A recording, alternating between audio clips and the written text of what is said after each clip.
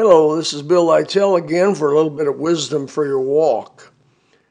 There's been a lot of chatter, a lot of talk, books written about this self-image, having a good self-image, feeling good about yourself, positive imaging, talking it up, calling yourself good. I can, even preachers across the country have little introductory sentences, statements that they make when people come into church.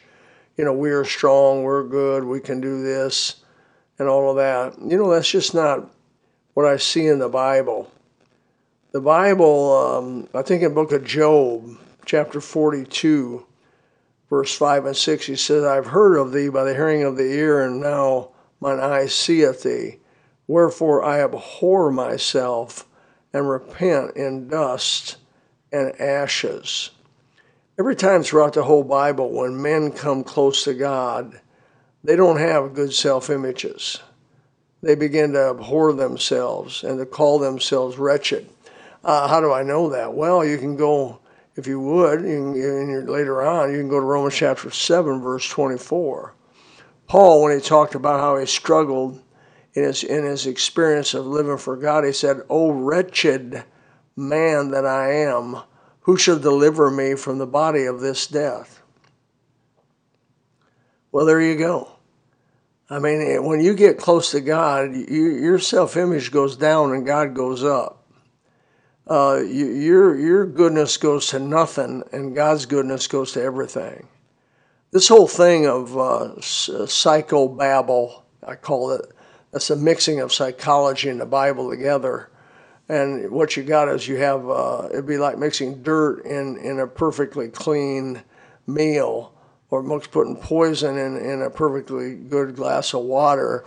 The good water is no longer good. It says in the Old Testament, when unholy touches holy, both are unholy. And so that's the way it is. So you start mixing something with the Word of God, and both of them become unholy because it becomes untrue.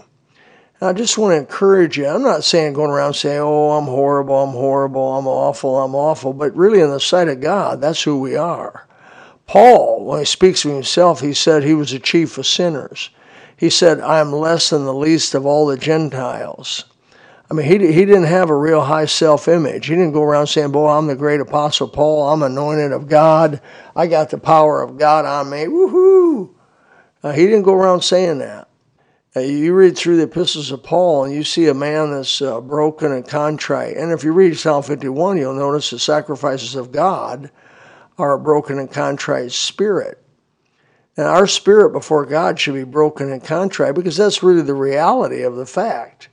Is you read Romans chapter 7, you see the things we would do, we don't. The things we should do, we don't. The things we shouldn't do, we do, if I say it that way. And just read Romans chapter 7 and help you out there. I realize there's now no condemnation of them who are in Christ Jesus, who walk not after the flesh but after the Spirit, Romans chapter 8. I know there's victory in Christ. I rejoice in Romans chapter 8. Man, I love Romans chapter 8, verse 31 all the way through 39. It encourages you, if God be for us, who can be against us? And I'm for that. I'm not for going around down in the mouth and saying, oh, we're woe is us. But I'm saying when it comes to this self-image stuff, don't be led away by that. Don't be led astray by that. You're supposed to have this real high opinion of yourself, this real high self-image of yourself, that you're supposed to be thinking you're wonderful, and if you say it enough, you'll become it. That's not so. Anything Paul ever attained, he said, I got it by the grace of God. You read it. You read if that's not so. Through Paul's epistles, he says, by the grace, I am what I am by what? By the grace of God. I'm a no good, rotten, vile sinner, wretched and undone, without God or his Son. And without the grace of God, without the mercy of God, that's who I really am. If you want to know who I am, you read Romans chapter 3 a little bit and find out who we are. It's written, there's none righteous, no, not one, verse 10. Verse 11, there's none that understandeth, there's none that seeketh after God. They're all going out of the way. They all together become unprofitable. There's none that doeth good. No, not one. Their throat's an open sepulchre. That's not a good picture. With their tongues they have used deceit. The poison of asps is under their lips. That's not complimentary. Whose mouth is full of cursings and bitterness. Their feet are swift to shed blood. Destruction and misery are in their ways, and the way of peace they have not known. There's no fear of God before their eyes. Verse 18 of chapter 3 of Romans. Read it. Now, man, oh man, dear brother and sister in Christ, let's be real before God.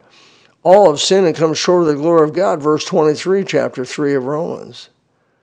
I know by the grace of God we've been justified freely by his grace through redemption is in Christ Jesus. Amen, amen. For by grace you're saved through faith. Amen, amen. My name's written down in the Lamb's Book of Life. Amen, amen.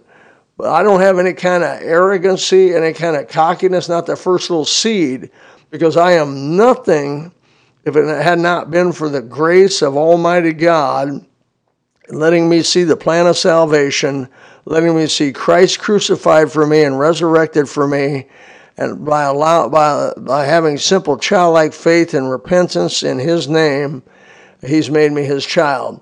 That's why the Bible says in Corinthians, though no flesh shall glory in his presence. No flesh shall glory in his presence. That's Bible, man. That's 1 Corinthians chapter 1, verse 29. There's no flesh. I mean, no matter how good, Apostle Paul may be the greatest Christian we ever knew in the Bible, but he's not going to glory before Jesus, because it was because of Jesus that he ever was anything.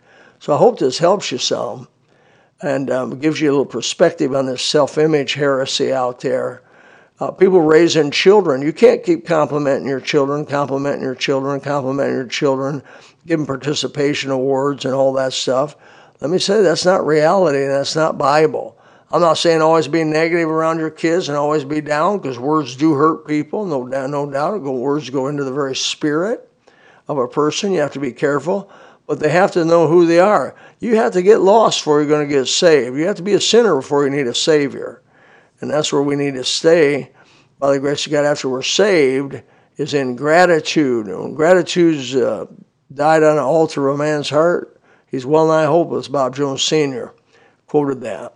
And so I hope this helps you a little bit. Have the right kind of perspective of who you are. Have a biblical perspective of who you are. Just a little more wisdom for your walk.